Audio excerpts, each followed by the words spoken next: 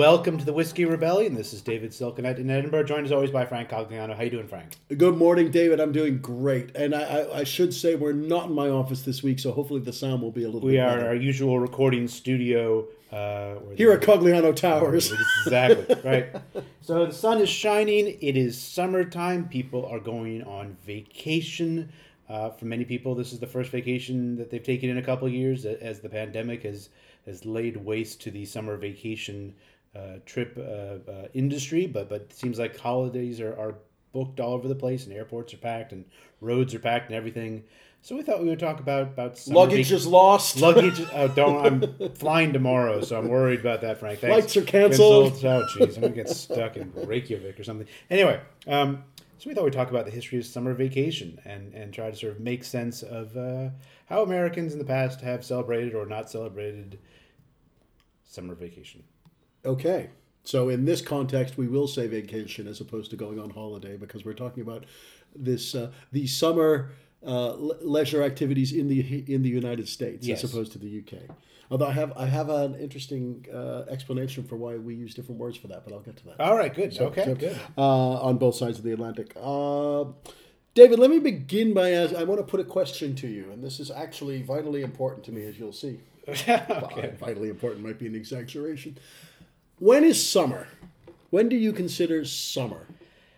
So I've been in education in one form or another my whole life, either as a student or as a high school teacher or as a academic at a university.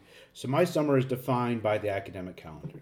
So that's when I think so. So whenever school is over, that's when summer begins. And whenever school starts again, that's when summer ends. Which I realize has nothing necessarily to do with the actual, solar calendar and whatnot. But that's my understanding of what summer is. Summer is about that time when school is not meeting. Okay, I mean, I'm broadly in agreement with you on that, although that means summer is much shorter than all the other seasons. Well, it depends on where I'm going to school and what the academic calendar is there. So some places I have a long summer and some places I have a shorter summer. Okay, well, all right.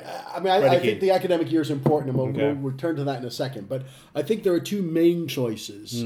So, having asked you the question, I'm going to say, okay, what's your well, summer? I think you've got, again, in the U.S. context, the traditional dates for summer are oriented around holidays, and I'm using holiday in the American sense here, not the British sense. So, summer is usually said to begin with Memorial Day at the end of May and end with Labor Day in the beginning of September. Yes. So that I think most people in the U.S. would recognize the days that fall in between those two holidays and those holiday weekends, crucially, those are bracketed by long weekends, as summer. Sure. And I think that's fine. In fact, I'm quite sympathetic to that. It's not internationally recognizable and transferable. No, and it's as not. transnational folk like ourselves, that might be problematic. The other option, it would seem to me, would be going from the solstice, starting with the summer solstice on June 21st. Yes. It's a big deal here in Edinburgh because we have a nice long day then. And then ending with the equinox on September 21st. Those all seem like fine dates. David, you're being too agreeable. I want you to Sorry, let me explain my stake in this, though. Okay, what's your stake? Because now we'll get the real. Now we're getting to the real point. Subtext Yes. I mean, this is the subtext. I mean, this whole podcast is an exercise in self-indulgence, after all.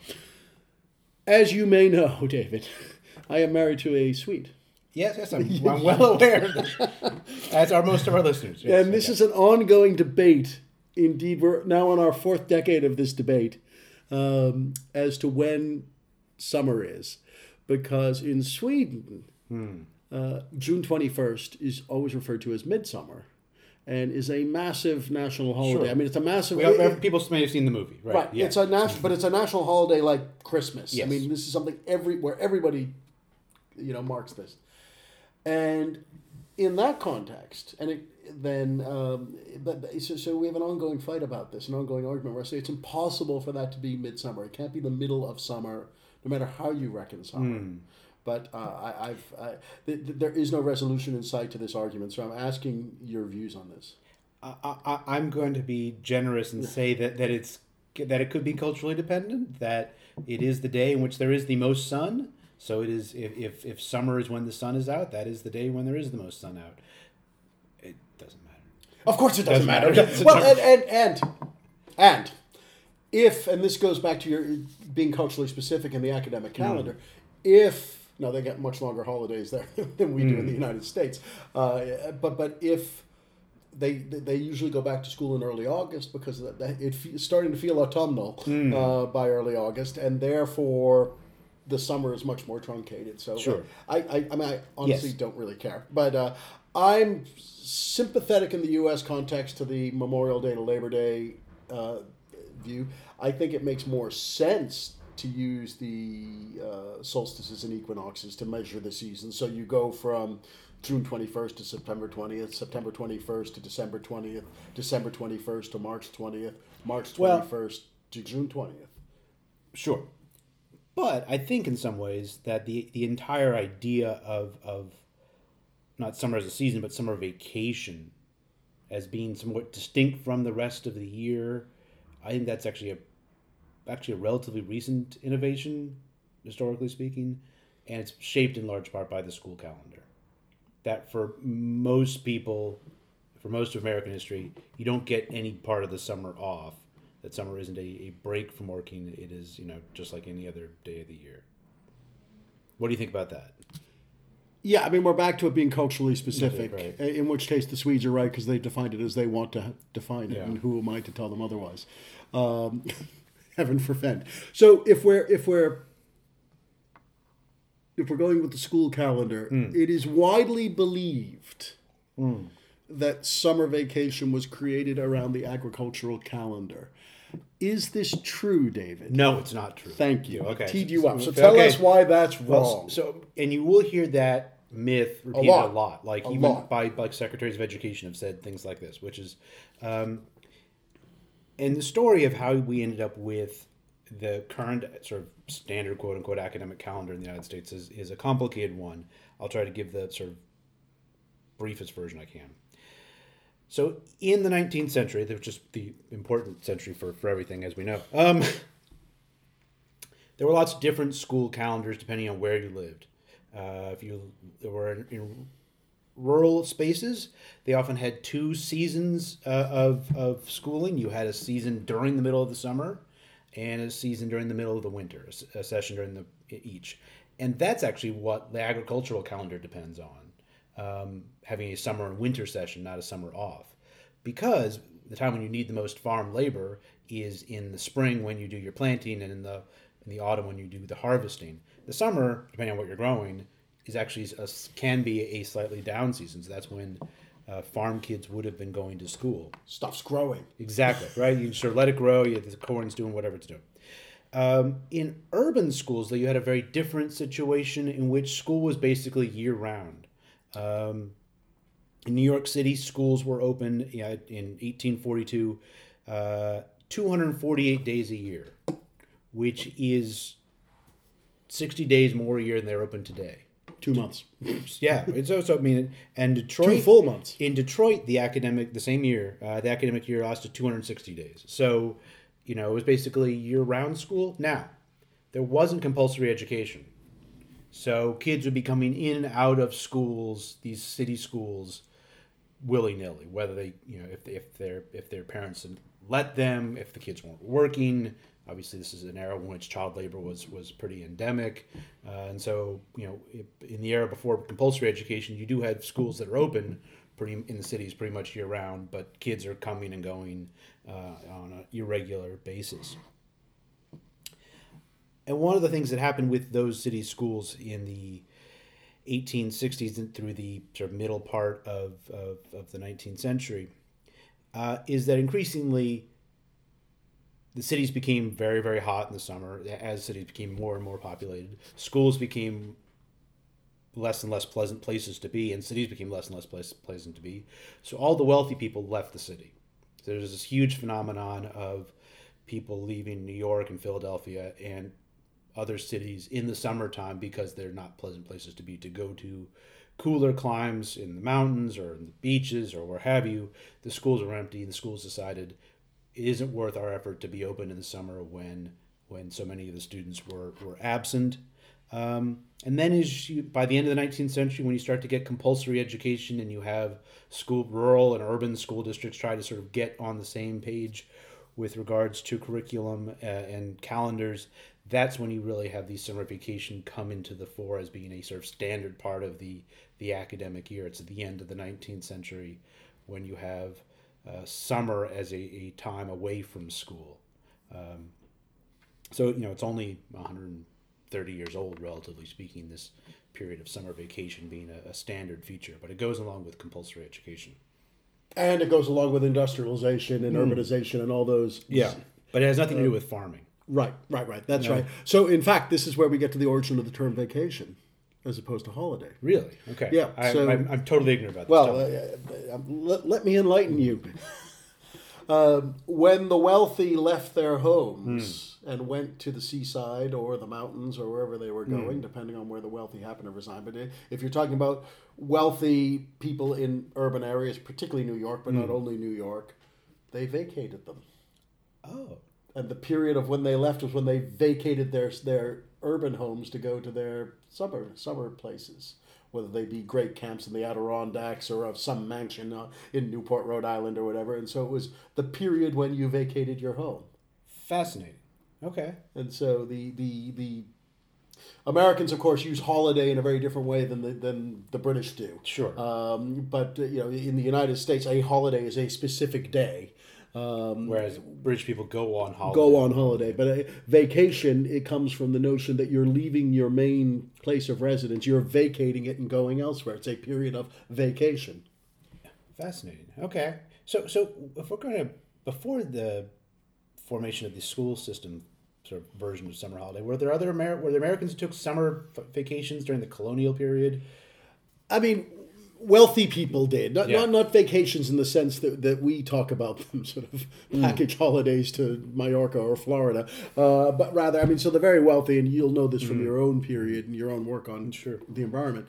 From the South, for example, if they were wealthy enough, would go to Newport. Rhode Island. Go to Rhode Island, which of course is lovely in the summertime because it's coastal and it's cooler than Charleston, the Carolina Low Country. Every place is cooler than the Carolina Low Country. So they did that. Yeah. Sorry, I'll let you jump in a second. We also see taking the waters becomes a thing, but really for health reasons in the 18th century. So that bathing and swimming, and we might talk about this later when we talk about public beaches, is a relatively newer thing. But people did travel for health reasons, and we've talked about this on previous episodes in the past. So there was a little bit of that.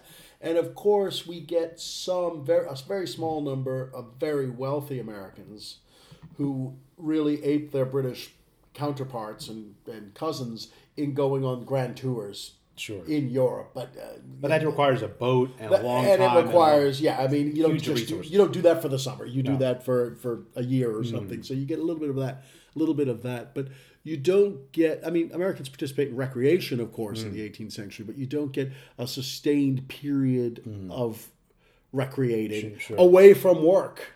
Because the whole notion of work and home being separate spaces is really a product of your century. Yeah, to be sure. I mean, one of the places, you were going to say something. Well, one of the places that you really see this phenomenon of wealthy people sort of abandoning where they are for 9 months of the year to go somewhere for the summer is in the town of Flat Rock, North Carolina, which is a beautiful little town in the mountains. It was called Little Charleston because all the planters from the Low Country in South Carolina would abandon their plantations. They would abandon Charleston during the summer months, partially because it's really hot there, partially because the disease environment in the Low Country in the summertime is awful. There's mosquitoes, there's yellow fever, there's malaria, there's all kinds of stuff.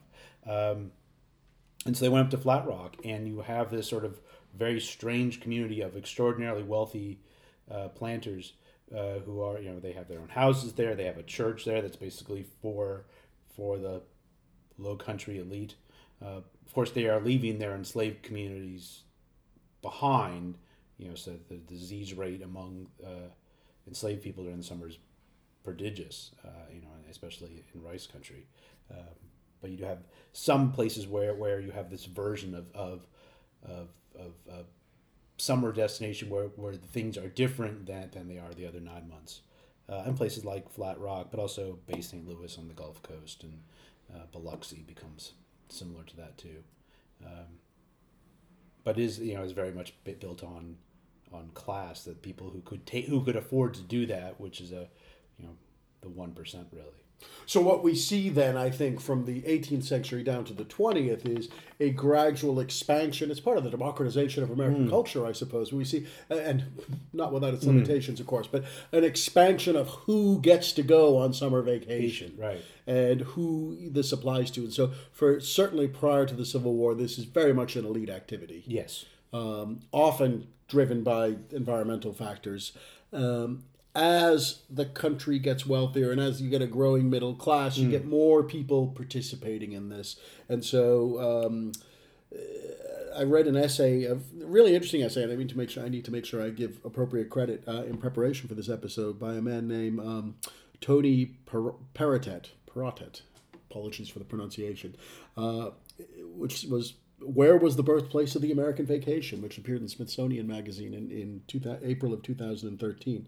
And Perrottet argues that we need to, like, the summer vacation, kind of in its in our modern understanding, really begins in 1869 with the publication of a book by William H. Murray, who was a Boston minister. It seems like everybody's a Boston minister in your Boston period. had a lot of ministers. But a lot of ministers who are telling people what to do. And anyway, Murray wrote this book called Adventures in the Wilderness, or A Camp Life in the Adirondacks, which was published in 1869, in which he argued that people should go to the Adirondacks in northern New York for a vacation. And he argued for the value of recreation. And this became a bestseller in 1869, and the Adirondacks were filled with people. He boasted you could get there in 36 hours. Now, of course, we could get to Sydney, Australia in 36 hours now.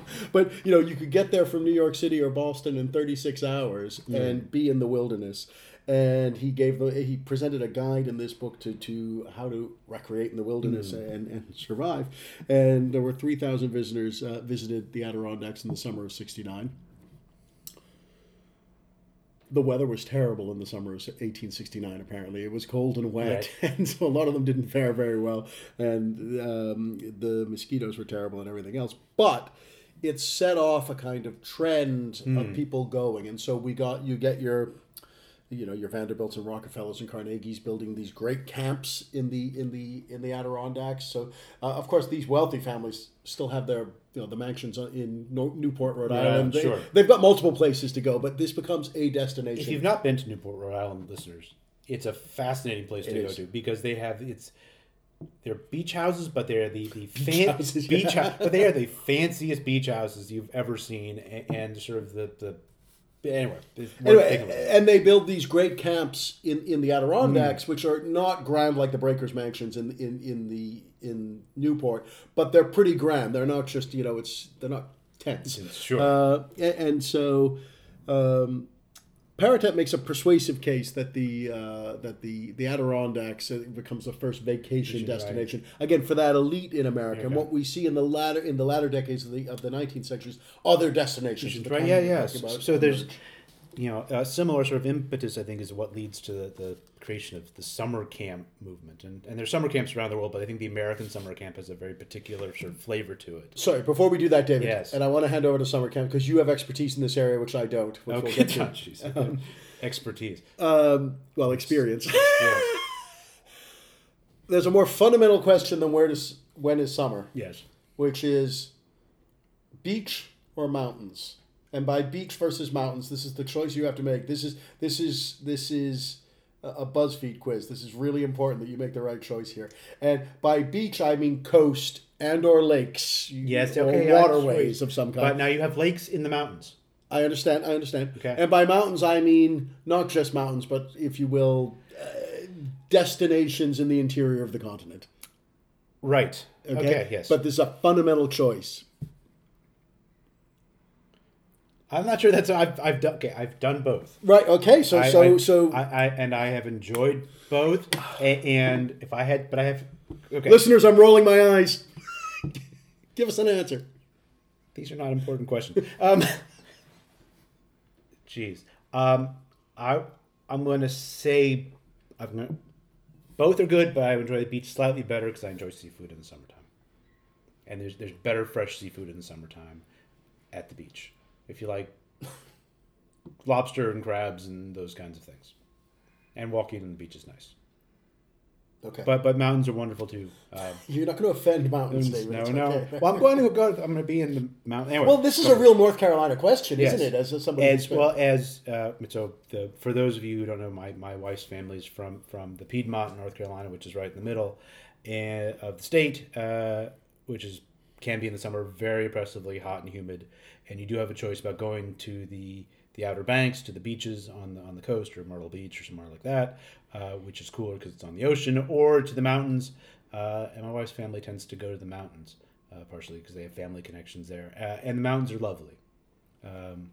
So I'm a beach guy. I'm a coast guy. Although I don't like going to the beach, I hate sitting at the beach and sunbathing. I find excruciating, and sand gets everywhere. But I love that. That is true. That is an experience that people need to have. I like being in coastal communities and reading books and doing stuff like that.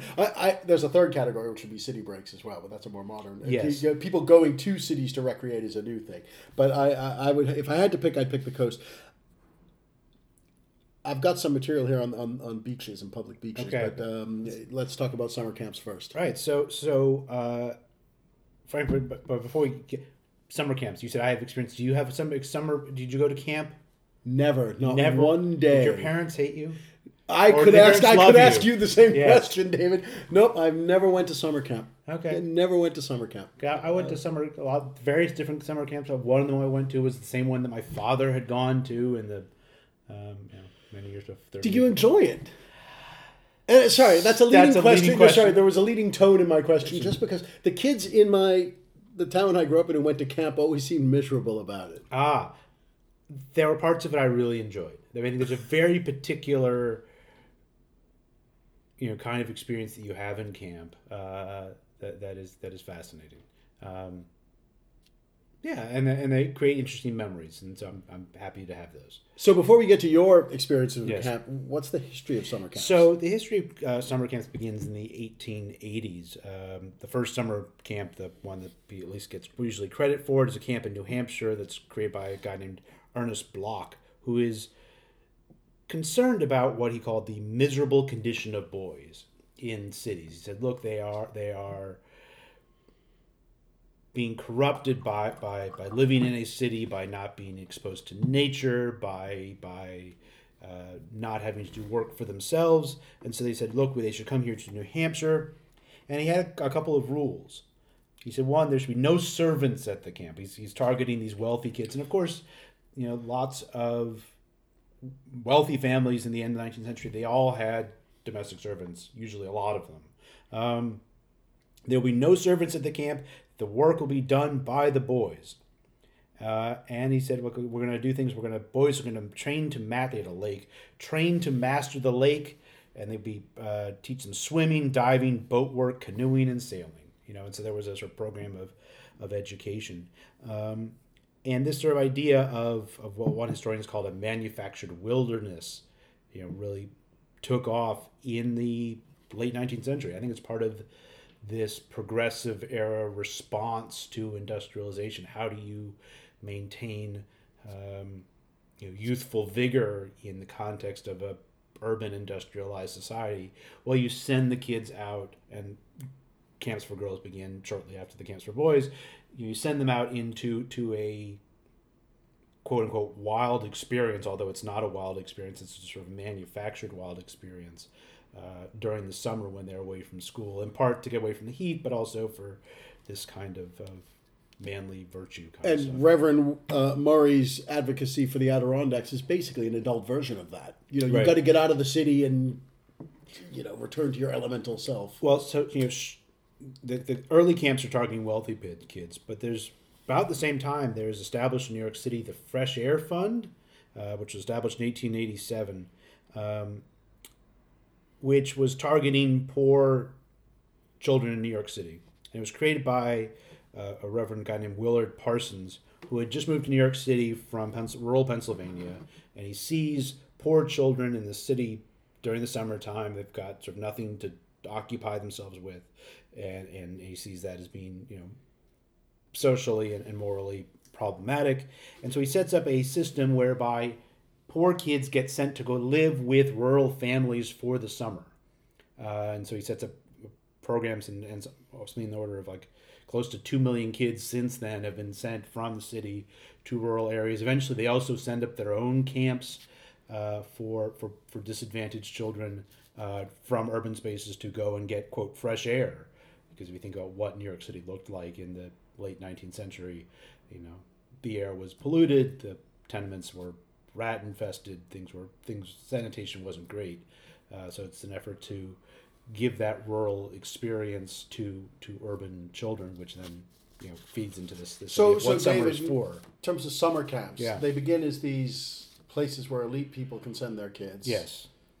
When do we get the kind of mass market popular experience of summer camp that somehow eluded me but did not elude millions of our countrymen and women? I mean, I think there's a tremendous growth in camps after both the world wars. I think there's this correlation between camp experience and military experience. There's some interesting cultural things that develop in American camps in the late 19th and early 20th century.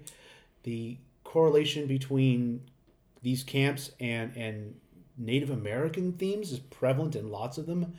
Lots of these camps have names that are either Native American names or pseudo-Native American names. One of the camps I went to had all the cabins were named after different Native American tribes, which I thought was fascinating and weird. And they had a very strange, I don't know whether the camp is still named the cabins this, wouldn't be surprised if they changed it now. But they had this very strange hierarchy where the older cabins were the more aggressive, quote unquote, native peoples, whereas the more peaceful native peoples were for the younger campers. Obviously, there's a whole hierarchy and racialization going on there, but that was true in lots of these camp experiences, that they sort of create sort of very strange spaces for young people to do things they wouldn't be doing back home. Whether that's canoeing or fishing or engaging in camp war, of which there's different versions of in a variety of places. You missed out, Frank. You didn't, or not. I missed out in the sense that I did not go to summer camp. Okay. I do not feel that I'm, I do not feel any lingering unhappiness because of that. Do you want to? Without getting personal, what was it like? Sorry, before we get to that, we'll get to, don't worry, listeners, we'll get to the confessional part soon. But when do we get, band camp and chess camp and math camp and baseball camp and these specialized camps? That's a good question. So, and did you ever go to those? Yes. So one of the things you do see fairly early on, once sort of this camp movement takes off in the early part of the 20th century, is you do see a specialization of camps along certain directions. The first you see is along religious directions. I mean, a lot of these camps have the early camps have a sort of default default Christian orientation to them, where there is chapel service in camp. One of the camps I went to had chapel service. Well, remember the Boy Scouts get their started about the same time. And they've got a similar vibe, right? But you have, as sort of alternatives to that, you have Catholic camps that are developed. You have Jewish camps that are developed. You have different sort of Bible study camps for different sort of Christian denominations. You do have specialized sport camps developing. A lot of these developed in the 1970s. I went to 2 summers, I think. Baseball camp. Listeners, I was not a good baseball player. Loved it very much. Was not good at it. Went to camp. Got slightly better, but still wasn't good at it. So what did you do at baseball camp? Did you play baseball all day long? Yes. Right. That's what you did. Right, and we had they had drills, and you had teams, and you played, and the camp I went to, they had a major league player come one day each week, or each week had a player that came. Right, who was there? Do you remember? Yeah, Rick Rhoden came once. Right, I don't okay, remember yeah. Rick Rhoden. He was a pitcher for the Yankees, among other teams. It was usually since this camp was in New Jersey, so it was usually, whenever the Yankees or the Mets had a day off, they paid them a couple $100, whatever, just to come and say hi to the campers. Went to sailing camp for a couple of summers, where you did some sailing during half the day. The other day, half of the day, you did swimming and tennis and stuff. I don't remember. Crafts. There's lots of arts and crafts in camp. I'm having flashbacks now to 30-something years ago. So yeah, lots of interesting sort of experiences that I definitely wasn't getting back home. Right, and you were a kid who lived in New York City and went to camp. So that was a kind of archetypal camp experience for the latter part of the 20th century. I would say so. Yes. Right. I don't know. Archetypal. That's putting the weight on it, but yes. At least the people I went to school with, everybody went to camp in the summer. Really? Yeah, everyone went to camp. Nobody stayed home. People went to different kinds of camps. There's a hierarchy of things, but yeah, everyone went to camp. Fascinating. But yeah, but yeah. I lived in a very strange world. So listeners, we should all sort of, moment of silence for Frank for never getting to go to camp. No, I'm good. I'm good. I'm totally good. Camp food, all kinds of things, bonfires. There's good stuff. What about road trips? Another road trips to me I associate with summer vacation. Should you go on any road trips? Not really. I mean, we used to go. Your family must have just. Well, first of all, I must have had a very loving family. This outside stimulation. We were a road trip unto ourselves, David. I was one of 5 kids, and I lived in a suburb, and you just hung out with kids in the neighborhood all day long during the summer.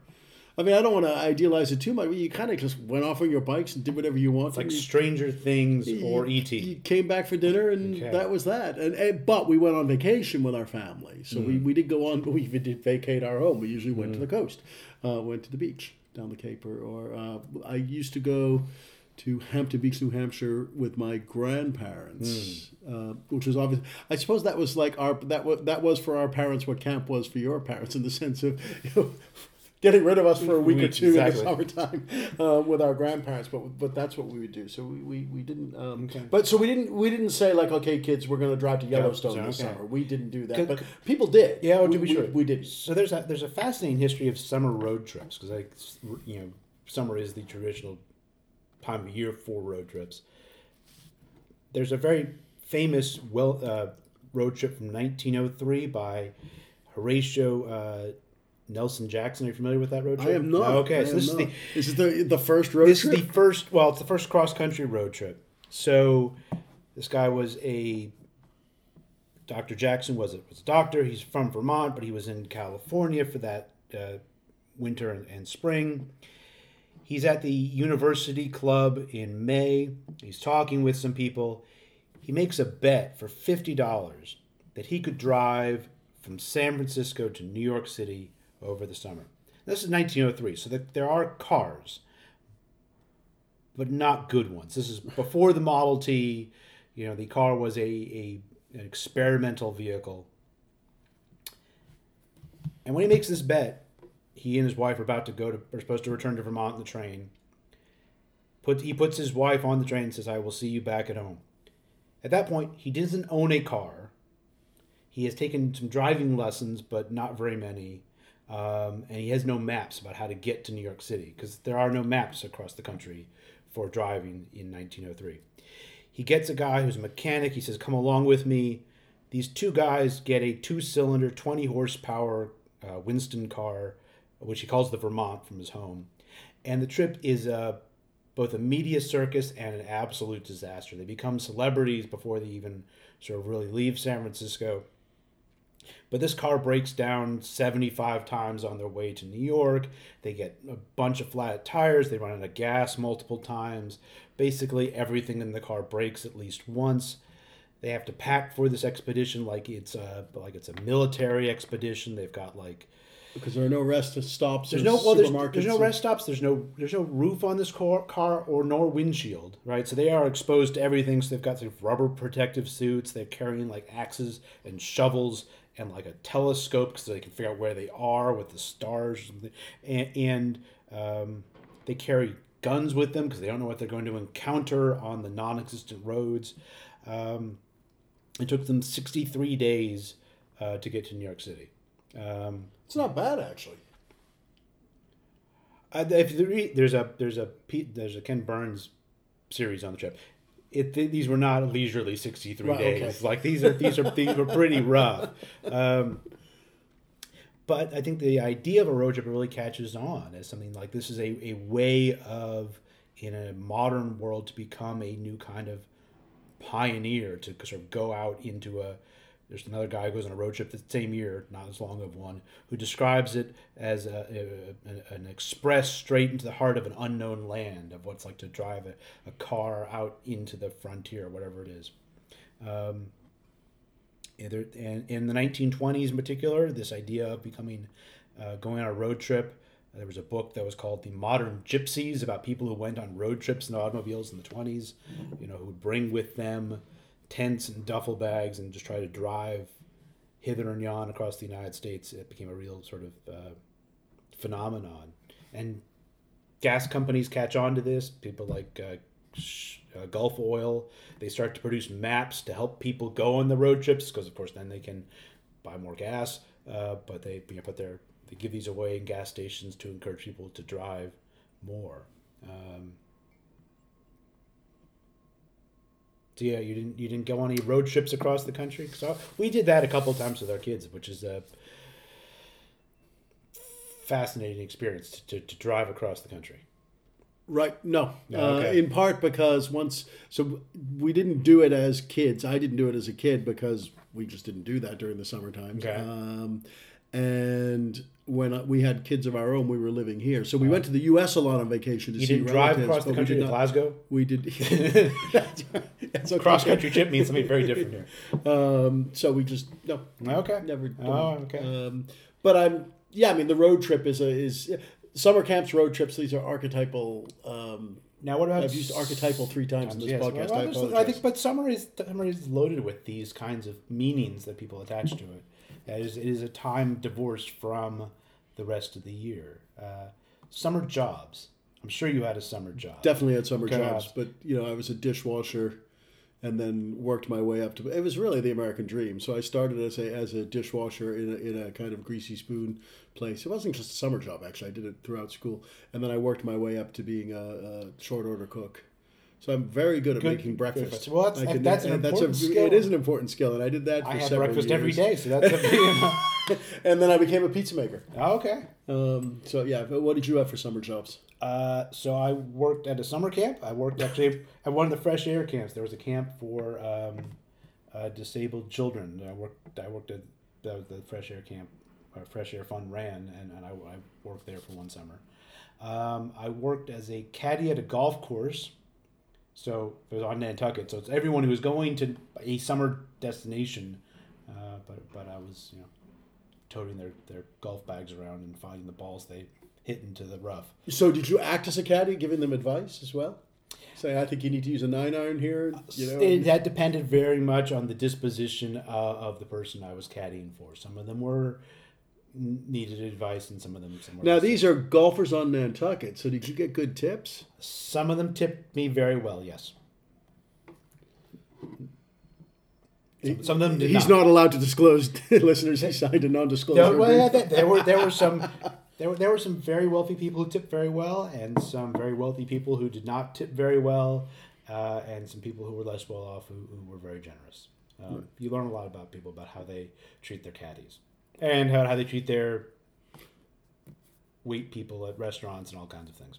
But I think that's it's an experience that is a creation really of the summer break, right? That you have young people taking jobs, doing things that are I think often sort of working class kind of employment, like being a short order chef. Even kids from sort of middle class and upper class backgrounds doing different kinds of jobs that aren't I think it's a very particular kind of experience as a consequence of that. So what about the beach, David? We haven't really talked because beaches are an important part of summer. Beaches are a hugely important part of summer. And do you know when the first public beach in America was created? No, And where? I have no idea. Well, let me tell you. Oh, more. Listeners, I learned so much in this show. It was in 1895, David. Ah, back in the day. Okay.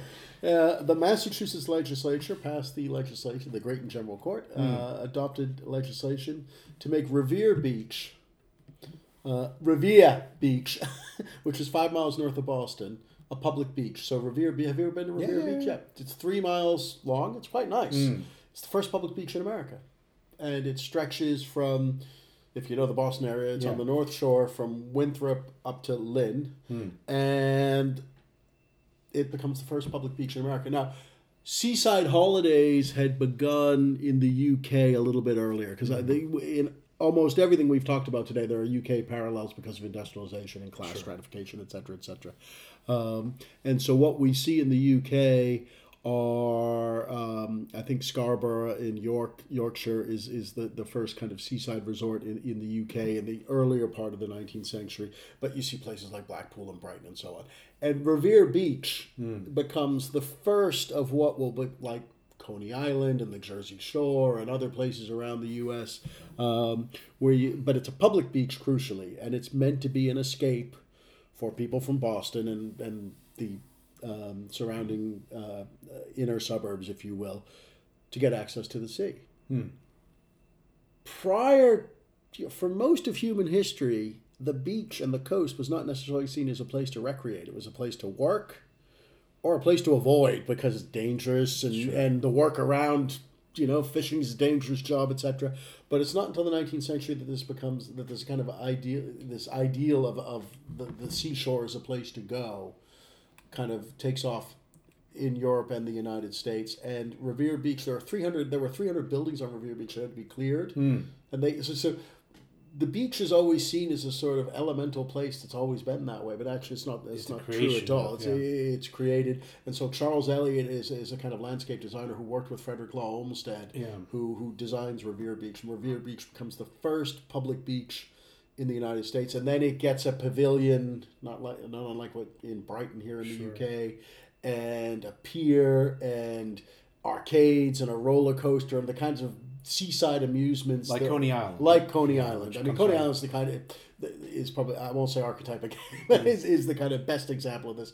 But and it's very, very. My grandparents, who were children of immigrants at that time in the Boston area, they remember going to Revere Beach, like that was where they went to escape the city. Well, and so this becomes a thing, and so going to the beach becomes a thing, and it booms really down through the 30s and 40s, and then you get a kind of decline beginning in the 60s where the seaside places are seen, or at least the places like that with amusement arcades and so on, are seen as kind of seedy and disreputable. You get a splintering. So you get the Nantuckets, and the Hamptons that become really, really upmarket seaside, the Maine coast, etc. But then these, so there's a split, and then the kind of more downmarket places are seen. One of the interesting things to thinking about all of these things we've been talking about is thinking about the importance of the 1890s, about when these things seem to come to the fruition, whether that's summer vacation for schools, public beaches, summer camps. It's also the decade in which segregation really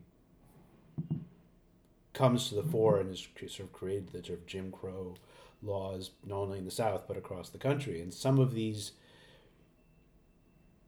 public accommodations that we're talking about, like public beaches, sometimes they're public beaches for white people, that they were often either restricted for white people, or they would have a separate section of the beach, and usually the less nice section of the beach that would be restricted for African Americans.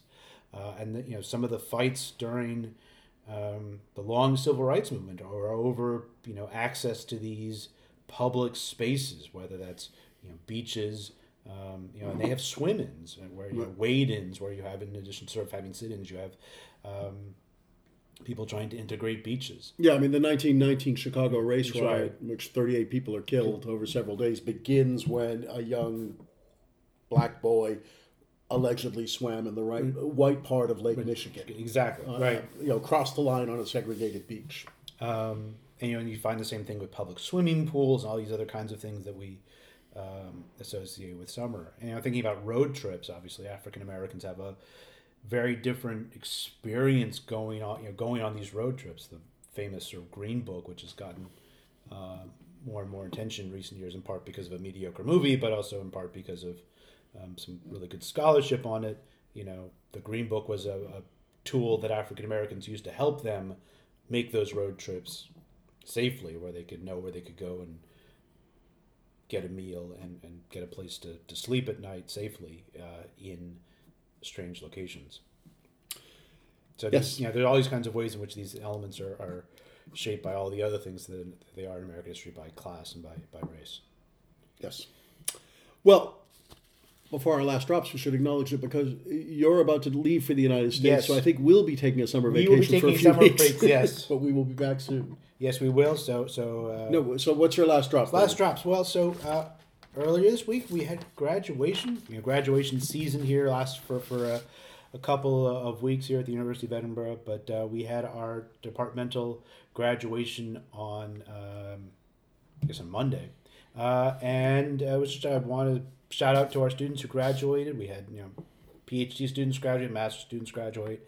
I want to shout out two of our online MSc students who graduated, Chris and David, who both listen to the show, I think, regularly. So congratulations to them, and obviously all of our undergraduates who graduated this week. It's really great to see all their smiling faces at graduation.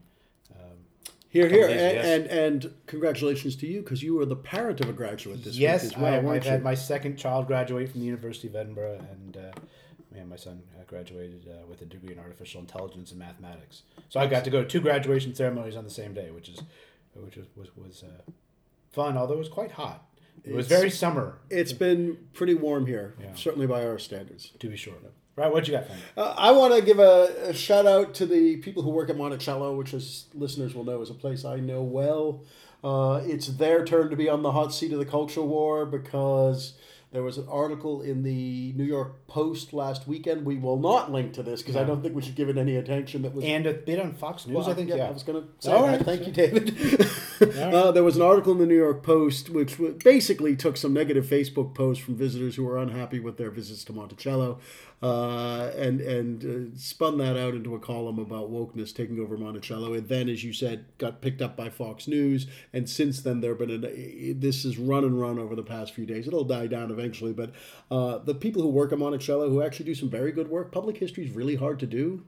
And they do a very good job of trying to both present Jefferson and his achievements and the fact that this is a site where hundreds of people were enslaved on the tours and in presenting that in the public. And it's hard, and they don't always get it right, I'm sure, but they're getting a lot of public abuse, much of it ginned up from people who I think are not actually acting in good faith and aren't really concerned about public history in any way. And I imagine they're having a difficult few weeks. And so I just want to give a shout out to the docents and the other people who work at Monticello who I think do very good work and are probably getting a lot of abuse.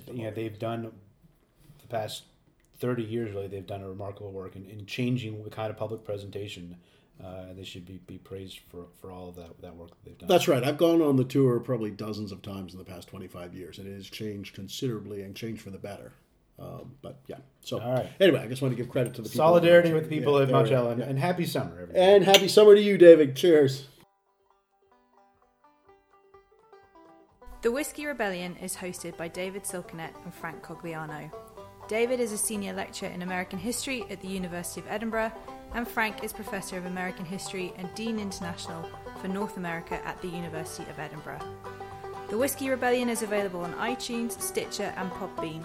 You can follow the show on Twitter at Whiskey Rebel Pod and like the show on Facebook for updates about current and future episodes.